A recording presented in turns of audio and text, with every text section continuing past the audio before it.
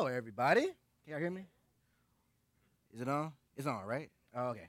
What's up? It's so good to be up here, man. It's so good to be here. Yo, we are in week 7 of the 10 Commandments. We almost done with this thing. Can you believe that? It went by really, really fast. Looking forward to getting into our text this morning. This morning, we're talking about thou shalt not commit adultery. Thou shalt not commit adultery. Now it's time for the benediction, right? Like it's pretty doggone clear, right? Thou shalt not commit adultery. No, it's a little bit more to it, and we're going to dive into it. But before we get into it, let's go to God in prayer. Dear Heavenly Father, God, we thank you so much. We're just eternally grateful for your word, for your law, for your morality, for your character that is expressed through your law, God. God, you so want to teach us how to live. And God, we pray that as we dive into this 7th commandment, as we continue to sort of grapple with and as we continue to reflect on all of these commandments, that we truly, truly, truly commit ourselves to living the way you have called us to live, the way you want us to live, so that we could truly and ultimately be free. So God, we thank you in advance for what you're going to do. In Jesus' name we do pray. Amen. Thou shalt not commit adultery. So it's worth emphasizing from the onset that God takes marriage and the marriage covenant extremely seriously, right? He takes it very, very seriously. He says in Genesis that when two people become married, the two shall become one. You are the bones of my bones, says Adam, and you are the flesh of my flesh. That word picture alone already distinguishes ourselves in God's view of marriage and sex from the world, right? It's a radically different notion of what it means to be married. Marriage is it's not transactional, right? It's not a business contract. No, it's a covenant between two people before their and our God. And God enters into that covenant with them. He blesses it. He redeems it. He restores it. And he says, go and love each other sacrificially, just like I and my son love the church, right? Marriage, one of the main aspects of marriage is that it bears witness to the particular ways in which God loves his people. Right? It bears witness to the multiple ways in which God sacrifices himself. God redeems, God forgives. And he says, I want you to model that love through the specific institution of marriage, right? And this 7th commandment is important because when we commit adultery, we're dismantling something that God has joined, right? We're dismantling something that God has ordained. And God sees fit to specifically say, do not commit adultery. Do not cheat on your spouse. Because when you do this, you not only dishonor me, but you dishonor your spouse, right? And it's something that he's very serious about. It's interesting, too, because when you look at sort of the second half of the 10 Commandments, right? It starts off with these 3 prohibitions. We have do not murder, do not commit adultery, and do not steal. This is fascinating to me because what we see here is God is in many ways laying the groundwork for what it looks like to live and function as a just society. And it makes sense to me that he would say don't murder and don't steal. You know, like don't kill one another and don't take each other's things. That makes sense, and that seems to be just. But in the middle of those 2 commandments, he says, do not commit adultery. That's fascinating. And what that communicates to us is when we do not honor the marriage contract, it leads to dysfunction and disorder in a society and also in the community. So it's not just murder. It's not just theft. But the breakdown of the family unit also leads to dysfunction, also leads to disorder, right? Tony Evans, a pastor out of Dallas, Texas, he puts it this way. He says that it's useful to think of, in this analogy, sex as like fire, right? With marriage being the boundary, representing sort of the fireplace, right? And he says that when sex goes beyond its boundaries, it threatens to burn the whole house down. And what we see in the world is houses burning down, right? Because they're dishonoring and they're using something that God ordained to be good in their own way, to satisfy themselves. And that leads to a breakdown in human relationships. It leads to a breakdown in how we treat one another. And it leads to a breakdown of family units, right? It leads to dysfunction and leads to disorder. And we've been talking about this throughout the entire series. When we think of this word freedom, right? Freedom, as much as we want it to be about us and what we want to do, freedom is not meant for us to do whatever we want to do. Freedom is meant for us to submit ourselves to God by our own volition, right? Freedom is meant for us to say, Lord, this is your life. You created it in your image. You know what's best for me. So therefore, I give back to you what you have given to me, right? And that is how we live a flourishing life. That is how we live a purpose-driven life, when we realize that we are not cut out to be the creator of our own destiny. We are not cut out to be the sustainer of our own lives, right? That's God's job. And freedom without boundaries leads to our ultimate destruction, right? And that's why this law is important.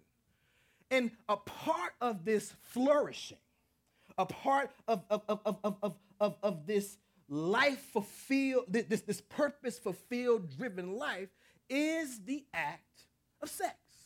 It's not meant to be an exclusion. It's actually meant to be a beautiful inclusion, right? Timothy Keller, you know, the Archbishop of this church, I feel like every single time I preach a sermon, I have to send it to somebody, and they say, you know what, it's pretty good content, but sprinkle some Keller in there, and they'll take it to the next level, right? Timothy Keller says, he has this beautiful way of describing what sex is supposed to be. He says that sex is the most powerful God-created way that helps us give ourselves to another human being. Sex is God's appointed way for two people to reciprocally say to each other that I am exclusively, permanently, and completely yours. And when sex is used to say anything other than this, it's a distortion.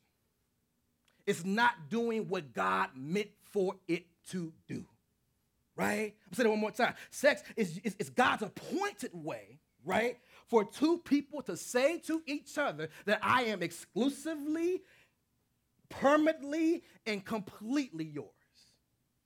It's God's most powerful way that helps us give ourselves to another human being, right? And when it's used to do anything less than this, it is a distortion, right? And when we think about this, right, sex, it involves very strong feelings. It is mutual and self-giving. It involves strong, it involves intense pleasure, and it's also for the procreation of new life. And God says that I intend for this specific act to be used in the context of marriage between two people, a covenant that brings two into one.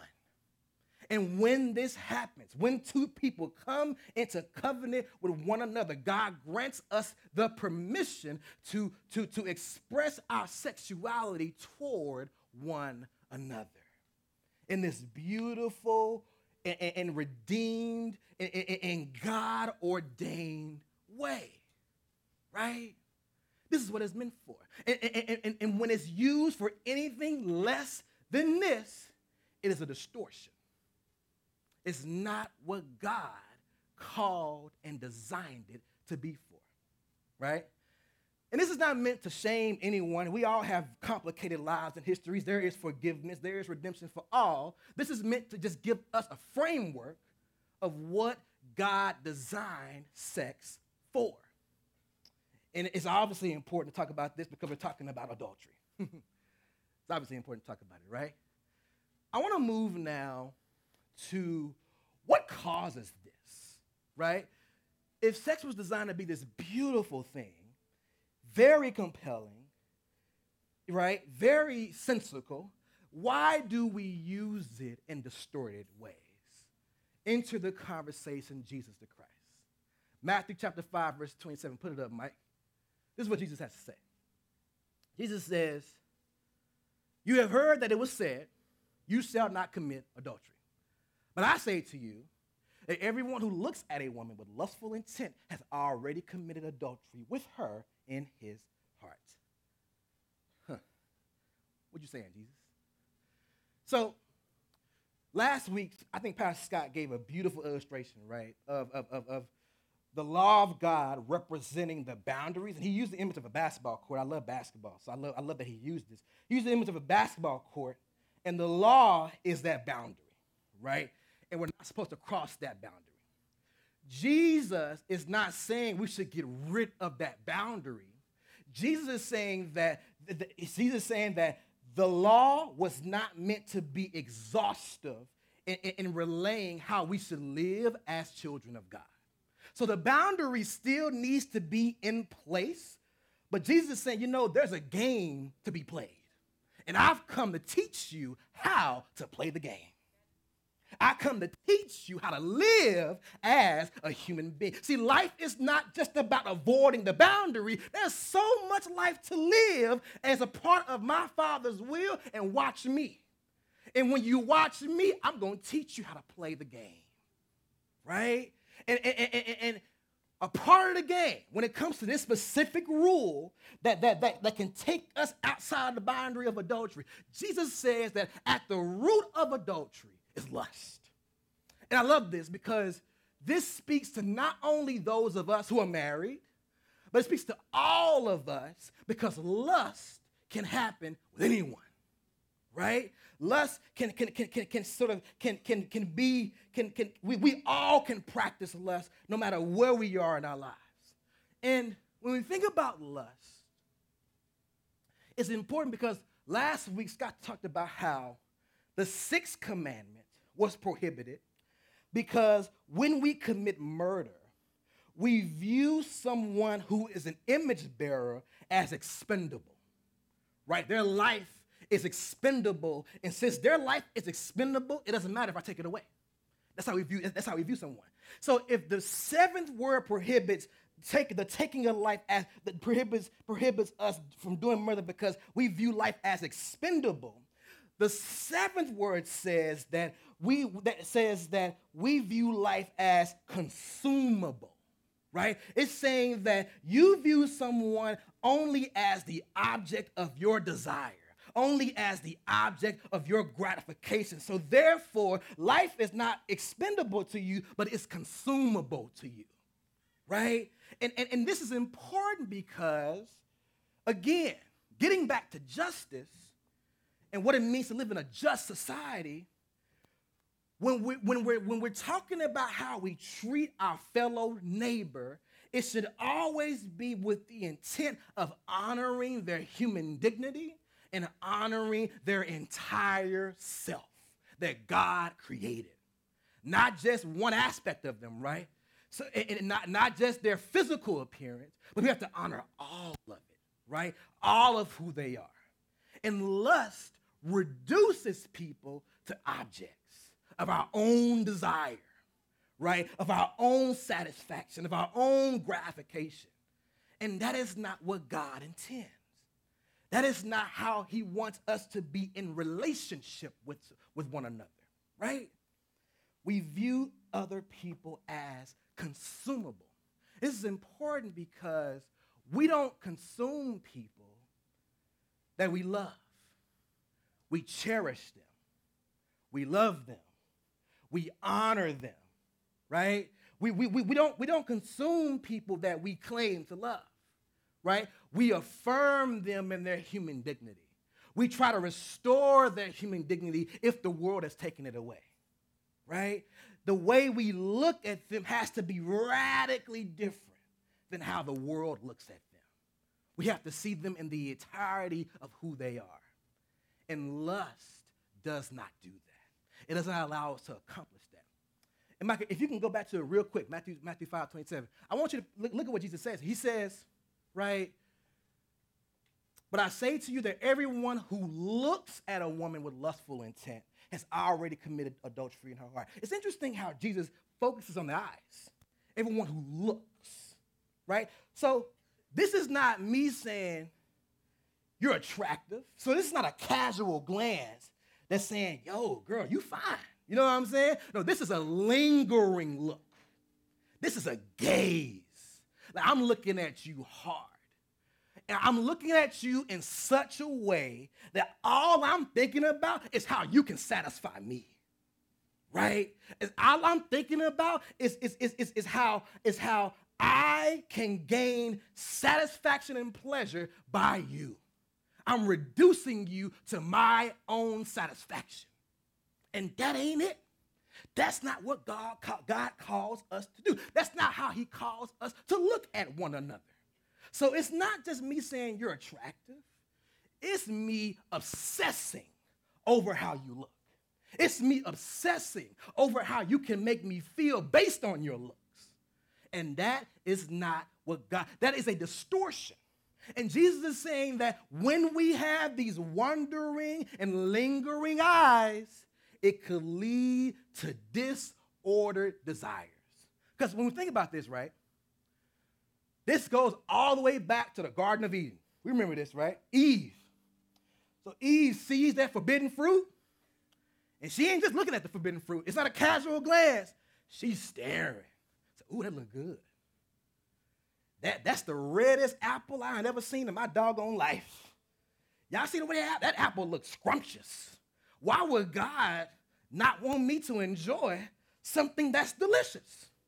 And, you know, and when we start asking those questions, the devil comes in and says, you know what, you got a point. Why would God not want you to enjoy that? You know why? It's because God don't want you to have fun. He don't want you to enjoy life. He don't want you to make your own decision. God wants to control you. You ought to do what you want to do. Right? You see what happens when we linger? When we linger, we give the enemy an opportunity to enter into our mind and start feeding us lies. That's what we do. And that is why Jesus is saying, don't lust, don't linger, don't gaze. Because you're opening yourself up to an attack of the enemy and you're weak. You know why you're weak? Because you're focusing on something that you should not be focusing on. You're focusing on something that is off limits. You're focusing on something that God has told you with crystal clarity. Don't focus on that. Don't look at that. Because when you look for too long, you're going to desire it. When you look for too long, you're going to yearn for it. And when you yearn for something and you desire for something, let's say when we yearn for something, when we desire something, we are willing to do anything within our power to get what we want. Even if it comes at not only at our expense, but at someone else's expense. Right? Don't look. Don't linger. Don't gaze. Because it leads to disordered desires. Lust leads to disordered desires. And disordered desires leads to disordered lives. Right? Disordered desires leads to chaos, calamity, conflict, dysfunction. Our desires have to be rightly ordered by our Father in heaven. We have to desire what God wants us to desire. Not because he's a tyrant, not because he is this unfair control freak, but because he knows what's best for us. Because he's the creator of our soul and very lives. And because he knows what's best, he says, that ain't good for you, fam. Listen, I promise you, it's going to lead down a wrong path. Listen to me. Disordered desires leads to disordered lives. And when we think about this specific command of adultery, going back to something that Scott said last week, one of the things he said about the sixth commandment, which is do not murder, he says that anger and contempt creates the ecosystem and the conditions of the drive or the want to harm someone else. When I'm so angry and contemptuous towards someone else, I begin to almost dehumanize them. I begin to almost not see them as an image bearer. All they are is an object of my anger, right? And if that's all I see them as, then that can drive me to do very disordered and dysfunctional things. Same here. When it comes to adultery, right, anger and contempt toward my spouse leads to it creates the ecosystem and conditions for adultery, right? If I'm so angry and contemptuous toward my spouse because I'm not keeping short accounts, because there is no healthy communication, you know what begins to happen? My eyes begin to linger. Now I'm looking at other places. So where can I get what I'm not getting from my spouse?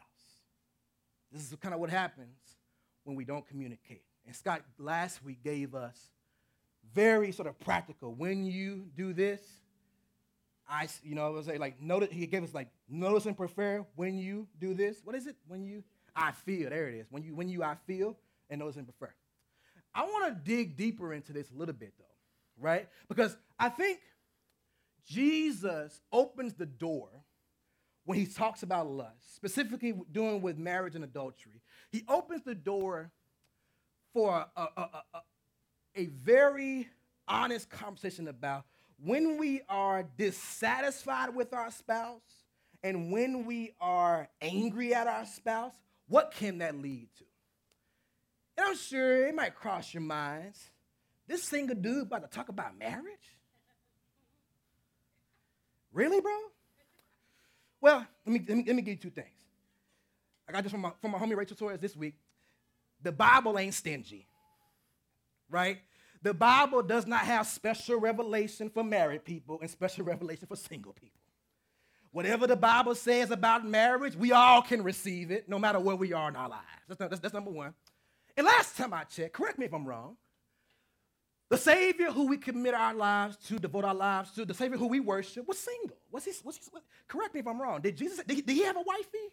Pastor Obed, was he married, Pastor Obed? Let me know. Elder approved, right? Let me know. He was single, right?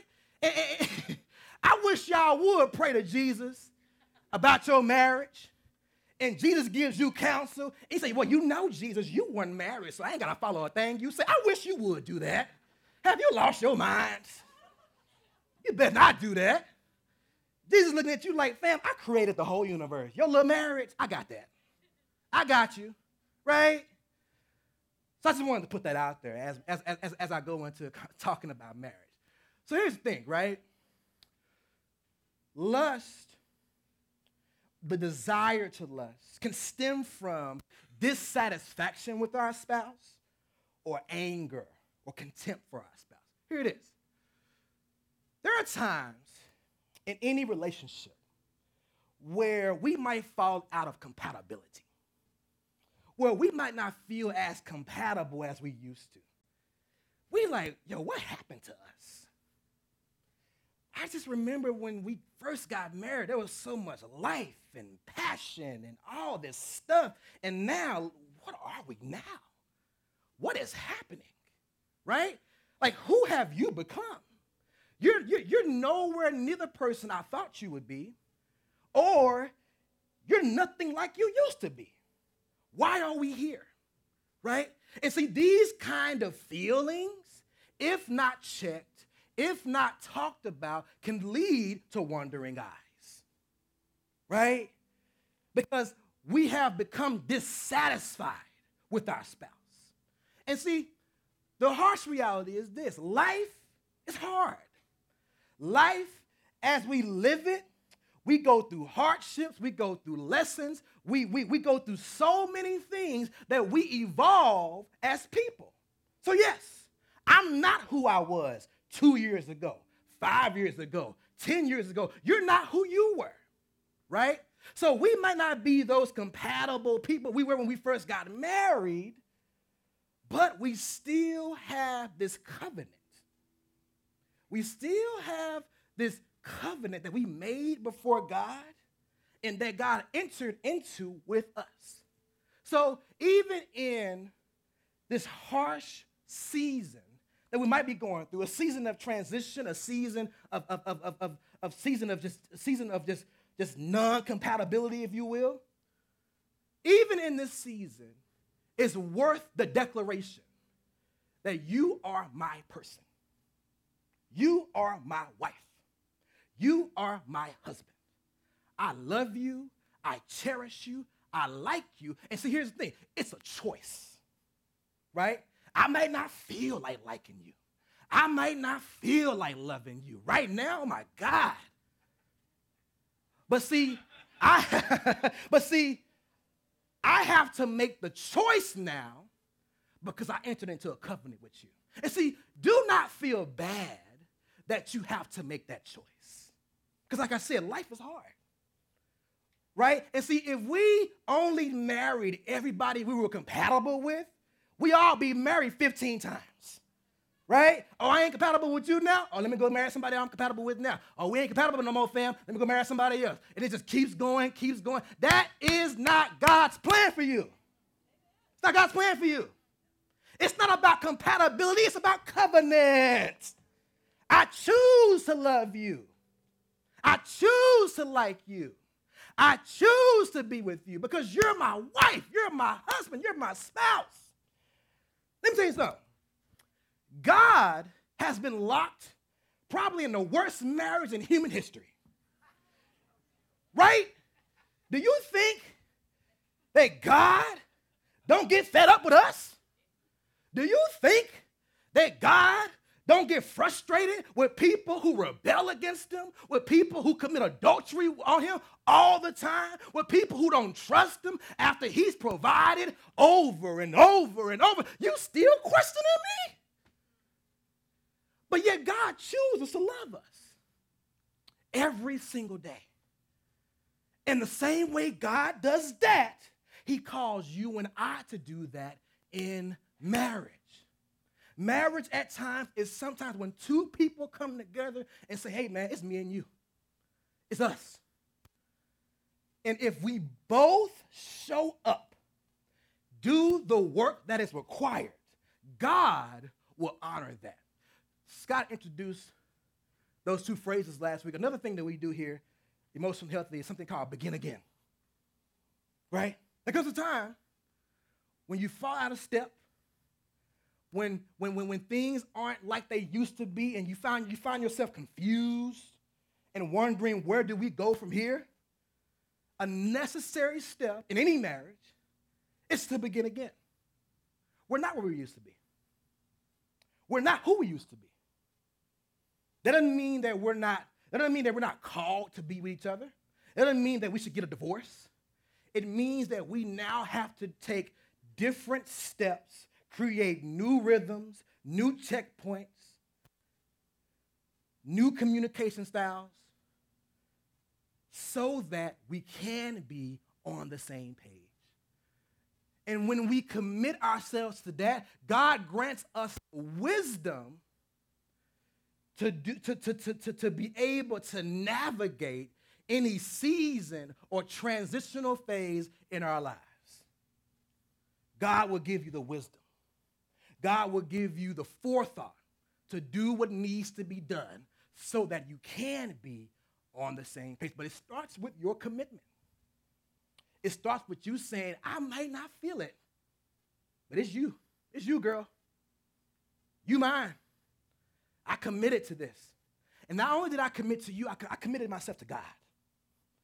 I made a promise to God that you're my person. I made that promise to God. And because I love honor and believe in God so much, I will continue to show up as long as you will continue to show up. And if we both continue to show up and allow God to meet us where we are, God will honor that, and he will lead us on a journey that will rekindle the fire. Right? God can do this if we give him, if we commit ourselves to that covenant. Right? And in all honesty, this message really convicted me as a single dude, because when we think about, right, how we view one another, specifically along the lines of attraction, sexual attraction, all that kind of stuff, it really puts into focus how even when you're pursuing someone, even when you like somebody, don't reduce them to just how they look, right? And I wanted to say something to the sisters here, right? Dudes ain't the only one that be lusting. Can I just say that? Y'all be lusting too. See, y'all don't. It's not a male female thing. It's a sin thing, right? We all sinners. And y'all know if a fine dude come up in here, girl, did you see who was in church today? Did you see what he looked like? And then we go on the tailspin, right? But see, God challenges you and I, as singles, to say, yo, I like the way you look, but I want to honor all that you are. There is so much more to you than how you look. And how dare I, as an image bearer, reduce you to just your looks as an image bearer? There's so much more to you, right?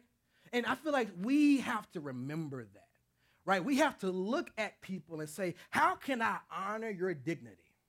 How can I honor your image bearingness?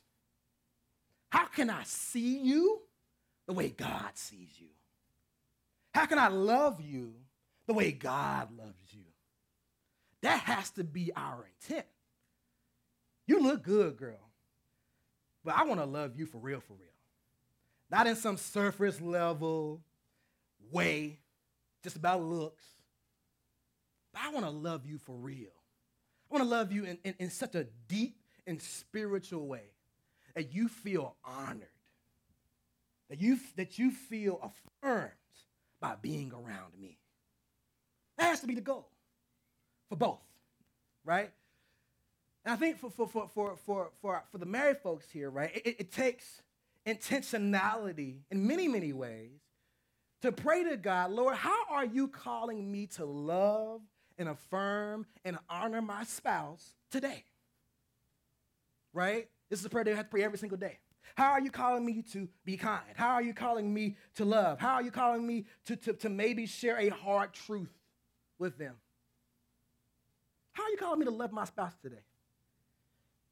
And this is not a moment where you look at your husband and say, hey, baby, put that pen down, give it to your daddy so he can take notes. No. This is for both of you, right? This is for everybody. How am I called, Lord, to love my wife, to love my husband the way you would have me to do it today? Right? It's not a deep prayer. It's a simple prayer that could lead to healthy and robust marriages, Christian marriages, by asking God that question, even when I don't want to love that joker, even when I dislike that joker. Lord, you called me into this covenant, and I love you. I love you, Lord.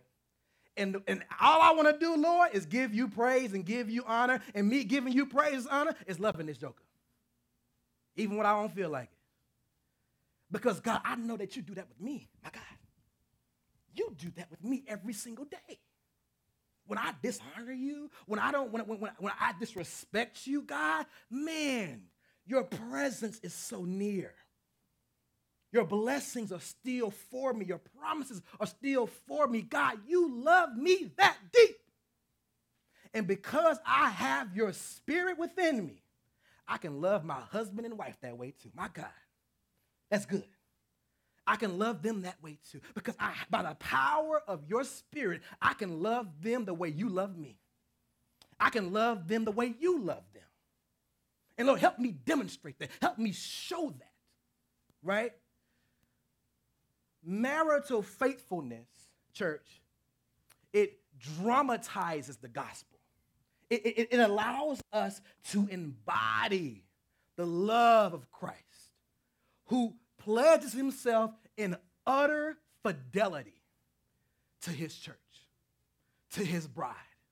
And when we practice sexual faithfulness and otherwise, and anything else, right? When we practice this, holiness in marriage, we are showing the world what it looks like to be loved by God. We're showing the world what it looks like to have someone sacrificially love you. And this is the way God loves us. And let me tell you something. If somebody come to you and be like, y'all marriage is so good. Let me tell you something. You think this is good? Baby, get some of that God. Get some of that love from God. It's better than this. It'll lead you to freedom. It'll lead you to ultimate fulfillment, the love of God. We're just an example, but he's really it. One more scripture and we out of here, man. Mike, go to Psalms 37:4. I want to talk just real quickly about how to ensure that we never have lingering eyes. This is what he says. Psalm 37 verse 4, he says, delight yourself in the Lord, and he will give you the desires of your heart. Delight yourself in the Lord, and he will give you the desires of your heart. There are some translations that say that he will give you the desires of his heart. Depending on how you translate that you're there, right? He will give you the desires of his heart. This is very important, right? Because when we confess and when we repent of how we may have lusted, of how we may have sinned, God says, I'm going to honor that by reordering your desires. Right now, your desires are disordered, but when you delight yourself in my word, when you delight yourself in my law, I will reorder your desires. See, this speaks to why worship and devotion to God is so important consistently, right?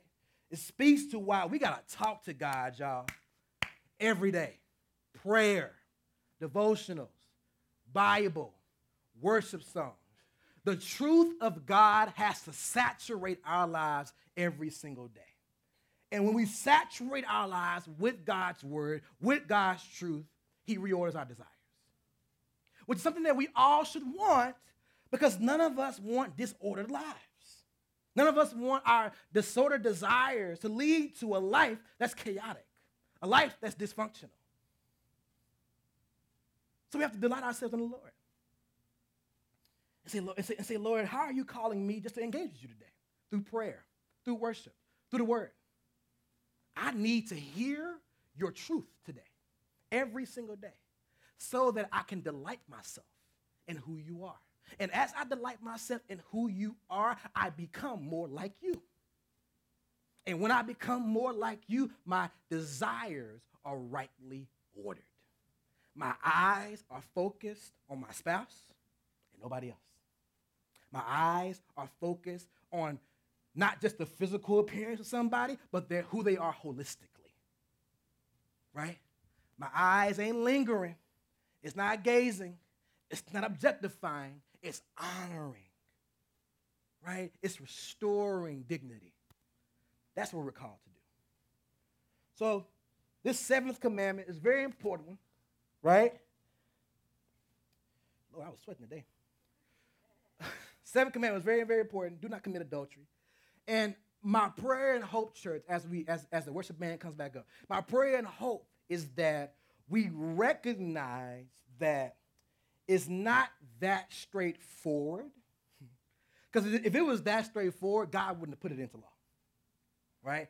There are things that we all have to do to safeguard ourselves from creating the conditions in our heart to want to linger, for our eyes to wander. So we got to do the work. We got to do the work in our marriages. We got to do the work in our singleness as we're talking to people and interacting with people. We got to do the work so that we are living out the just law and the just word of God, honoring the humanity, honoring the dignity of all who were created in his image. Let's pray. God, we thank you. We thank you, Lord, for all that you've done for us. We thank you, Lord, for showing us the way to be your people. God, ultimately, you call us to holiness. And that holiness is inclusive of everything in our lives. And God, I pray that we can dwell on this week. How are you calling us to be holy in our marriages? How are you calling us to be holy in how we pursue one another if we're single? How are you calling us to be holy in our sexual relationships and our sexual lives?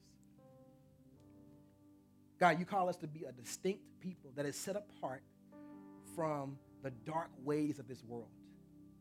And God, I pray that we're not tempted by the world. I pray that we're not compelled by the world to do anything that is the opposite of how you intended. It's compelling, Lord. It's tempting, Lord. But God, I just pray that your spirit can ring so clear in our ears that your way is better. Your way is just. Your way is freedom. Help us, Lord. We desperately need you. In Jesus' name we do pray, amen.